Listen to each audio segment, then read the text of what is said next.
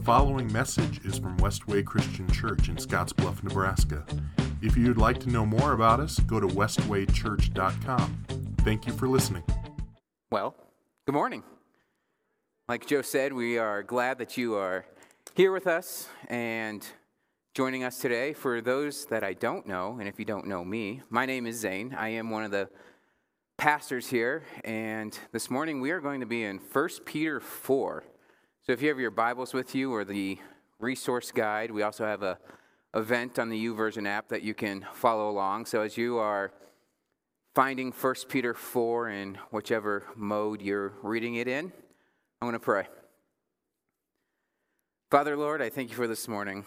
I thank you for being with each one of us. I pray that you bless this time, that you open up our hearts and our minds to hear what you want us to hear. Lord, it's in your Son's name we pray.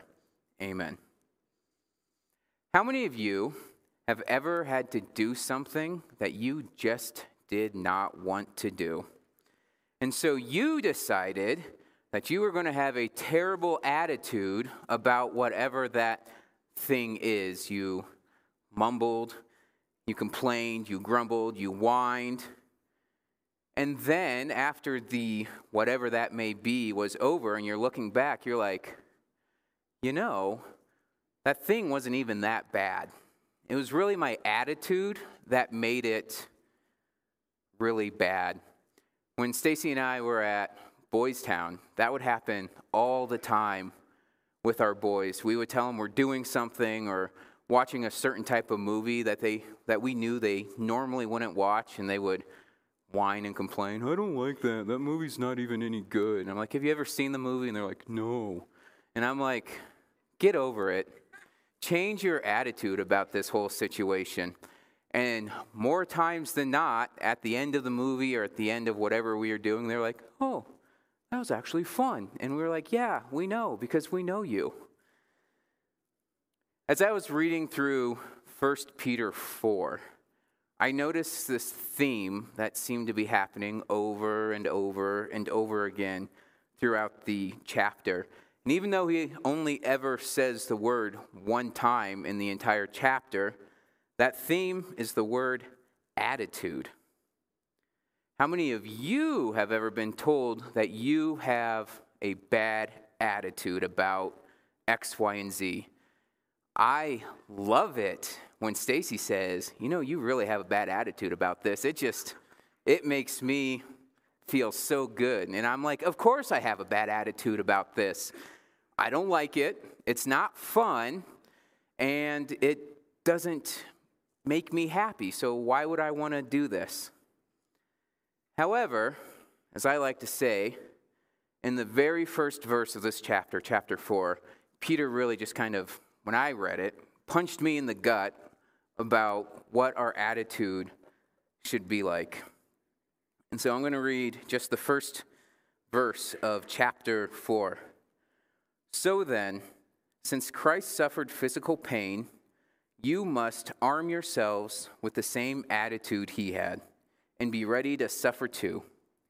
For if you have suffered physically for Christ, you have finished with sin. And so he's telling his readers to arm yourself with the same attitude of Christ. Some of you may be thinking, well, what kind of attitude did Christ have? And you know what? That's a really good question, and the Bible answers that. So if we flip on back to Philippians, Paul says this in Philippians 2, 5 through 8. You must have the same attitude that Christ Jesus had.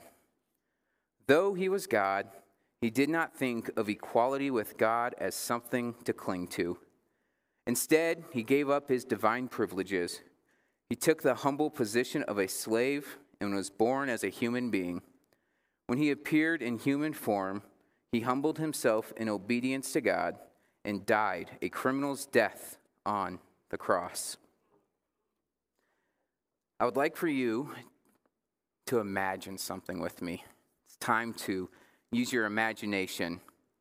Imagine if Jesus was a grump, that he was just so negative and he had such a terrible attitude that every time you saw him walking down the street, you purposely crossed over to the other side of the street because you just knew that he would just say something negative.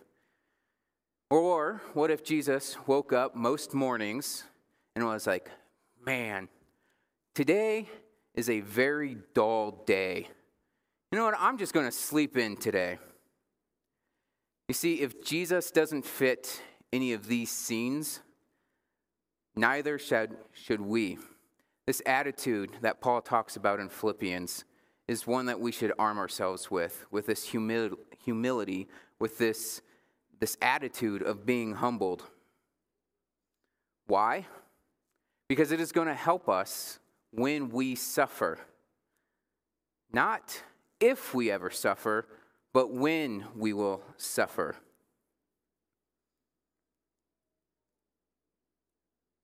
Also, in verse 1, I think verse 1 is a really good verse to pick out on why you should never read just one verse when you're reading the Bible. Because at the end it says, "For if you have suffered physically with Christ, you have finished with sin." How many of you would consider yourself a Christian? I consider myself a Christian. Now, how many of you still sin? My hand is up. How many of you have sinned this morning? How many of you have sinned within the last 5 minutes? You can keep your hands down on that one. You see, what Peter is saying here is that Christians, having died with Christ, are one with Christ, and that we are legally free from the penalty of sin. You see, we have this union with Christ, so we can regard ourselves dead to sin. And because we are no longer bound by sin's penalty, we must strive in practice to be free from its power. You see, when we overcome sin, we are able to focus on Christ. Pain and danger at times really shows us our values. So anyone who can suffer for doing good and still faithfully obeys in spite of pain and suffering has made a clean break with sin. Verses 2 and 3 of 1 Peter 4 says, "You won't spend the rest of your lives chasing your own desires, but you will be anxious to do the will of God. You have had enough of the past, of the evil things that godless people enjoy, their immorality and lust, their feasting and drunkenness, and wild parties, and their terrible worship of idols." What Peter is telling his listeners here, he's saying, you've had enough. You have spent more than enough time in sin. Set it aside. That is your old ways. Let's move along. You see, when you make a clean break from sin, your attitude is going to change. Your attitude is going to be one of wanting to do the will of God. So, what is the will of God? Well, Peter has talked about this multiple times already within his letter. Chapter 2, verse 15 says, "It is God's will that your honorable lives should silence those ignorant people who make foolish accusations against you." Chapter 2, verse 17 says, "Respect everyone and love the family of believers. Fear God and respect the king." Chapter 3, verse 17, "Remember, it is better to suffer for doing good, if that is what God wants, than to suffer for doing wrong." How many of you enjoy science? There's like 5 hands up. I'm right there with you guys. However, I'm going to do my best to talk a little bit of science. And when I say science, I'm really hoping this falls under the category of science, because if I'm being honest, I am not 100% sure, but I'm pretty positive this is where I learned it at. How many of you are familiar with Newton's third law? Is that science? That's science, right? Okay, so basically it says for every action, there's an equal and opposite reaction.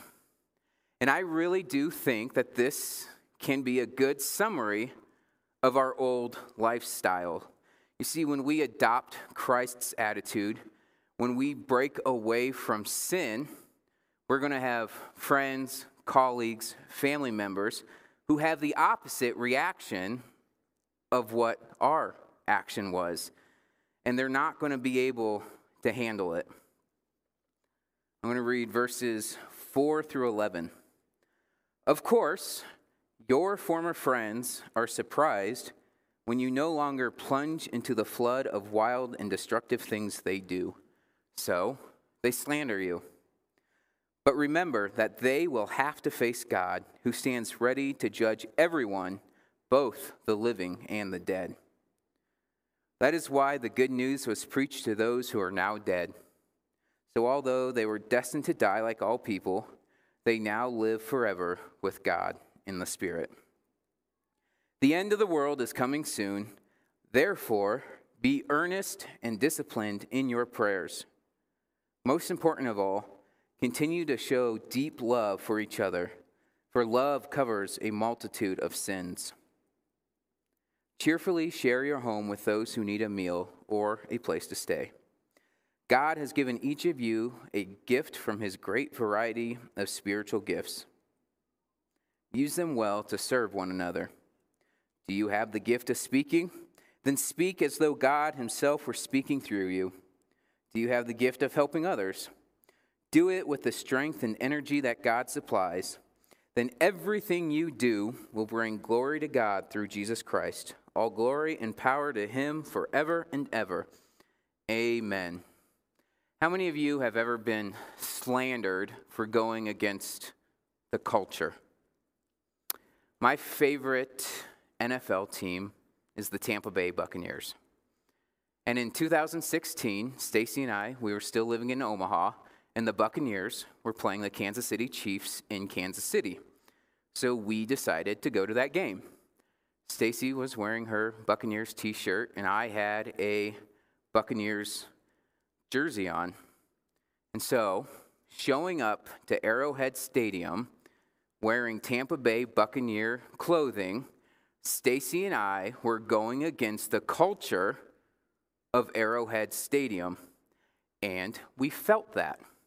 We got out of our car, and we were making our way to our seats, and there were Chiefs fans in the park, especially in the parking lot, because that's where the stuff happens. They were saying pretty nasty things towards us. They were hurling insults at us. Essentially, they were slandering us because we were going against the culture of Arrowhead Stadium. But at the end of the day, we got the last laugh because the Buccaneers kicked the game-winning field goal. So, Anyway, what Stacy and I experienced at Arrowhead Stadium pales in comparison of what Peter's audience was going through. See, the behaviors that were mentioned above, the immorality, lust, feasting, drunkenness, wild parties, idol worshiping, for the Roman Empire, that was really cultural norms, and so they were going against just the norm of the culture. And these Christians, friends, colleagues, I'm sure some family members, they were very confused on why these Christians are now turning their backs on what the culture said was an okay thing to do. And so not only are they surprised by these actions, they have also now become persecutors. And in this instance, this is really what slandering is. Slandering is the reaction of people who love living in the darkness, being confronted by the light. And when Christians refuse to participate in these cultural norms, what they're really doing is having a silent condemnation of those actions. And so the responses from these old friends were to be hostile. They want to justify their own actions. They want to silence their own conscience. And so what do? They turn to abuse. They turn to slander so they can make themselves feel better about their actions. And really, this deals with our attitude as well. Because notice what Peter does not say. Peter does not say, well, if they're going to slander you, if they're going to abuse you, fight back. Repay evil with evil. Like, you have every right to have justice. Because in verse 5, he tells us, but remember, they will have to face God. And so he's saying this is going to be God's job to take care of that. And that's hard. When someone wrongs you, when someone hurts you, you want vengeance. And not only do you want vengeance, you want justice, and you want it quickly, and you want it done your way. However, Peter is telling the Christians that leave that up to God. God is going to handle it. He will take care of it the way he sees fit. I'm sure some of you saw verse 6 and you're really ready to jump into verse 6. I just want to let you know at Westway Christian Church, we film all of our services. And verse 6 really goes along with what it says in chapter 3, verses 18 through 20. And John covered that last week. So if you want to know more, I really encourage you to hop on YouTube, watch what John had to say last week, and then go discuss it in your small group. If you have read anything about Peter in the Gospels, one thing you're going to learn about him pretty quickly is that Peter's pretty blunt. And I think he makes a pretty blunt statement here. The end of the world is coming soon. To me, it really didn't fit in right there. And so, you got to keep reading because you don't read just one verse of the Bible. And so he says the end of the world is coming soon, and how do we respond to that? Well, a little bit ago, we just had a science lesson. Now we're going to have a history lesson. So my thing is, if you are currently in school, you've had science and history so far this week, so you don't have to go to school this week. I am giving you permission, and if your parents say anything else to you, listen to them, not me. How many of you are familiar with the War of the Worlds broadcast that happened way back in the day in 1938? Okay, I am going to let the rest of you know what happened. In 1938, October, it was the day before Halloween, Orson Welles did this radio broadcast where he would take novels, turn it into like a radio program, and it would be like this big production, and then people would listen to it, because for you younger people, not a lot of people had TVs in 1938, so they would have to listen to the radio for entertainment. Well, this time Orson Welles took a novel from 40 years earlier called The War of the Worlds by H.G. Wells. No relation. Wells is spelled differently for the names. H.G. Wells' story was about aliens attacking England, but Orson Welles turned it where it was attacking New Jersey and going into New York. However, the problem with that was many people missed the disclaimer at the beginning of the radio broadcast that this was a work of fiction. It's not real, so just enjoy. And they made it sound like an actual newscast, like this was happening. So you can see people didn't hear the disclaimer. It sounded like the news. There was mass chaos across the area. When Orson Welles woke up the next morning, he woke up to reports of mass stampedes, suicides, and people claiming that they were going to kill Orson Welles on the spot because of the mass hysteria that he caused through his radio broadcast. When these people thought that the end of the world was happening, This was their response: chaos, confusion, and death. However, Peter has called us to do something different. He doesn't tell us to go out there, run around like chickens with our heads cut off, freaking out. He tells us, just keep praying. Just keep loving one another. Open your homes. Be hospitable to each other. He also tells us to serve. And why should we serve? We should serve because God has given each of us a gift to serve others with. And really, it's not just serving, but this also deals with our attitude. We need to serve with this attitude. And that's what he says. He says, do you have the gift of speaking? Then speak as though God himself were speaking through you. Do you have the gift of helping others? Then do it with all the strength and energy that God supplies. So what if that means that you are serving in a way that's not fun? Or serving in a way that's maybe gross? Or serving in a way that's just not going to give you any recognition that you think you deserve by serving that way? Martin Luther King Jr. said this: if a man is called to be a street sweeper, he should sweep streets even as Michelangelo painted, or Beethoven composed music, or Shakespeare wrote poetry. He should sweep streets so well that all the hosts of heaven and earth will pause to say, here lived a great street sweeper who did his job well.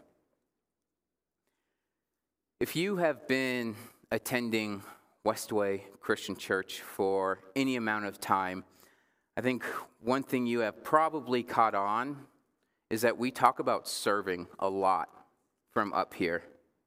And the reason we talk about serving a lot from up here is because the Bible talks about serving a lot. And one of our main things here at Westway Christian Church, probably the main thing here at Westway Christian Church, is that we preach the Bible. And if it's in the Bible, we're going to preach it. And serving is in the Bible quite a bit. I just want to tell this story. Last September, I took a group of my leaders who serve in the youth group to Colorado for a training. So if you serve in the youth group, you may get to go on trips to Colorado. And that's the end of the sermon. No, I'm joking. And within this training, this guy told a story. So this is his story. This isn't mine. So don't credit me for this. But he told this story about how he was watching a YouTube video. And within this YouTube video, there was an audiologist who was fitting a girl with cochlear implants. So she was deaf, get these cochlear implants, and then she'll be able to hear things. And so he tests one side, and she's like, whoa. And he tests the other side, and they were working, and then it was silent for a little bit. And then off camera, you hear someone say, okay, I'm not going to lie. When I first heard this story, I got a little teary-eyed, and I think it's because I'm a dad to a daughter. And so if I get a little teary-eyed, you just got to go with me here. You hear off camera a voice say, I love you, baby girl. And the girl just looks, and the camera moves over, and her dad is standing up against the door, and then he says it again, I love you, baby girl. And with tears running down his face, and they move the camera over, and tears are running down her face, and they just embrace in this hug. And then you're sitting there watching, and you're like, I wonder in that moment, who has more joy? Is it the father who for the first time in his life got to say the words, I love you, baby girl, knowing that his daughter could hear him? Is it the daughter who, for the first time in her life, got to hear her father say the words, I love you? Well, there's one more character in this story, and it's the audiologist. You see, one about him. Through his gifts, through his talents, he was able to set up this encounter where a daughter got to hear her father say for the very first time, I love you. And here's the thing. When we serve, we too can be like the audiologist. When we use our gifts to serve God, we can set up this encounter with somebody where for the first time in their life, they can hear the words from God the Father, I love you. But if we sit on the sidelines or we serve with a terrible attitude that won't bring glory to God, not only are we missing out on this life that God has for us, we are potentially destroying an opportunity for someone else to hear the words, I love you, said from God the Father.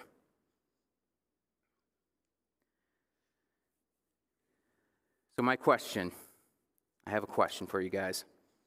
And it's a really silly question because if you answer it seriously, I know the answer already. But I'm going to ask it anyway. How many of you enjoy suffering? I see no hands. You see, I'm sure the people that Peter is writing to, they're questioning everything right now. They're questioning, why are we being targeted with such abuse and hate? All we are trying to do is live peacefully and do God's will.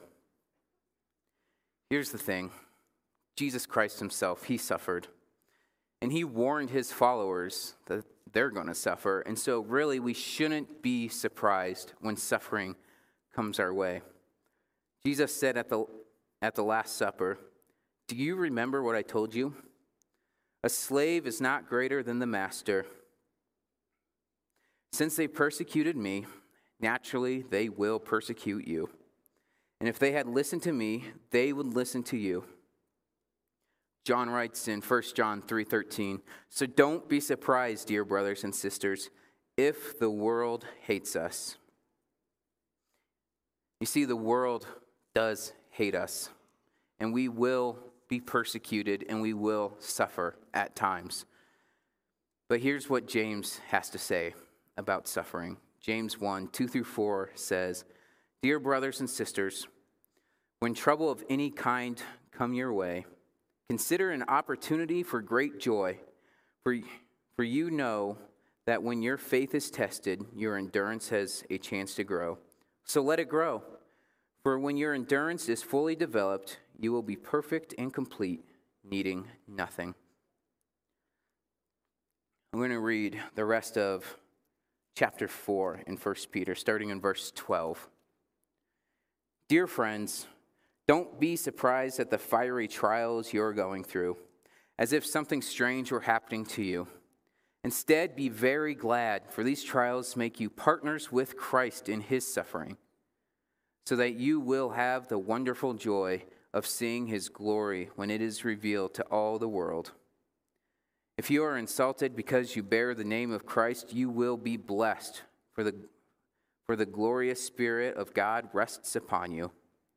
If you suffer, however, it must not be from murder, stealing, making trouble, or prying into other people's affairs.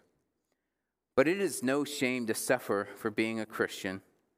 Praise God for the privilege of being called by his name. For the time has come for judgment, and it must begin with God's household. And if judgment begins with us, what terrible fate awaits those who have never obeyed God's good news? And also, if the righteous are barely saved, what will happen to godless sinners? So if you are suffering in a manner that pleases God, keep on doing what is right and trust your lives to the God who created you, for he never fails you. So there is really a lot to unpack in this half of the chapter. See, it's weird to hear, it's weird to read, but when we suffer for Christ, when we are insulted for bearing his name, we're going to be blessed. But how many times has this ever happened to you? One thing bad happens in your life, and it just seems like something else on top of that, something else on top of that. Oh, hey, your engine just blew up in your car, so something else just happened on top of everything else going on in your life. And then you start wondering, well, am I being punished? Am I not praying enough? Am I not reading the Bible enough? Am I not serving enough? Well, I think these sets of verses tell us that sometimes when we suffer, it's because we're Christians. And that's it. Like, it's not because you're not reading the Bible enough or you're not saying prayers enough. It's just throughout the New Testament, we learn that we are going to suffer. But the question is, when you're going through trials, when you're going through suffering, how are you going to endure that? How is your attitude going to be? Is it going to be a poor, pitiful me, my life? Are you going to be Eeyore from Winnie the Pooh? Or are you going to have an attitude of gladness and joy because you know that when you're going through trials, when you're going through sufferings, that makes you a partner with Christ? Last week, John talked about Peter and John in Acts 3 and how they are preaching Jesus and the leaders say, hey, you need to knock that off. Well, spoiler alert for anybody who has not read the Bible, specifically Acts, Peter and the apostles did not, quote unquote, knock it off. Instead, they continued to do that. And in chapter 4 of Acts, we see them doing it again. And this time they get arrested, they get flogged, and then they get brought in front of the leaders again. And the leaders, this time, very sternly said, stop. They didn't stop. But as they walked away, this was their attitude after being arrested and after being flogged. Acts 5:41 says, the apostles left the high council, rejoicing that God had counted them worthy to suffer disgrace for the name of Jesus. Now, I want to make something clear here. If you are not suffering right now, I don't want you to think that's because you're not a Christian. And so, in other words, don't leave here thinking, well, I'm not suffering, so I need to go suffer. So I'm going to find some article on Facebook and post it and say something about it. And then when someone challenges me on it, I'm going to be suffering then. Or I'm going to go to family dinner where I know there's people that don't have the same beliefs as I am, and I'm just going to purposely poke them so they can yell at me so I can be suffering for Christ. That's not how that works. Because Peter says, if you are suffering, however, it must not be for making trouble. So don't leave here. Purposely go make trouble so you can say, woe is me, I am suffering for Christ. In other words, don't leave here and become a modern-day martyr because you think you need to be suffering. And I also want to say this. I understand that it is very easy for me to be standing up here and saying all this stuff about suffering. Because I know from personal experience, and I know each person in here knows this from personal experience, but suffering is hard. It is hard to find joy in suffering. It is hard to have the right attitude when you are going through pain. And it is hard to believe in the midst of pain and suffering that God is still in control. There's a quote from A.W. Tozer that says, while it looks like things are out of control, behind the scenes there is a God who has not surrendered his authority. Through pain and through suffering, we know that God is still in control. But sometimes we get this attitude that, well, if God was really in control, then I wouldn't go through all the pain and suffering that I'm going through. If God really loved me, then he wouldn't want me, he wouldn't allow these things to happen. You see, God would want me happy.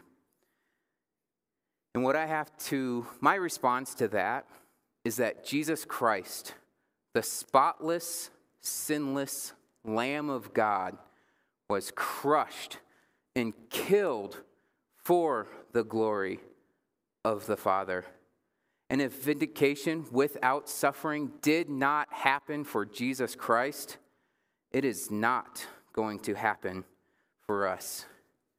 You see, God does not promise happiness, but what God does promise us is joy and hope. Even in times where the world says this is not a happy time. Some of you may need to hear this. As Christians, we do not have to smile all the time. You see, the world is not full of sunshine and rainbows. But we are promised salvation and eternal life, which is cause for great joy in the midst of pain and unhappiness. See, Christians and non-Christians alike, we're going to suffer. There's no if we're going to suffer. It's when we're going to suffer. When we are going to go through pain. When we are going to have heartache. But the difference is that when Christians go through pain and sorrow and suffering, we have hope. We have joy that we are promised salvation and eternal life. And so take that and use it when you go out into the world. Use it to share with the non-Christians because they're watching. When you're hurting, they're watching, and you can share this attitude with them. Why are you always like that when you should be hurting right now? Well, let me tell you about this joy and where it comes from. As we close, I want to read chapter 19 or verse 19 to you once again. So if you are suffering in a manner that pleases God, keep on doing what is right and trust your lives to God who created you, for he will never fail you. Let's pray. Father God, Lord, I thank you for who you are. Lord, I thank you for loving us. I thank you for being with us in the midst of our suffering, Lord. Lord, I pray that you be with us as we live this life. Lord, I pray that we continue to have the joy that you have given us, knowing that there is more to life than what is right now. And Lord, we thank you for creating us, and we thank you that you will never fail us. It's in your Son's name we pray. Amen.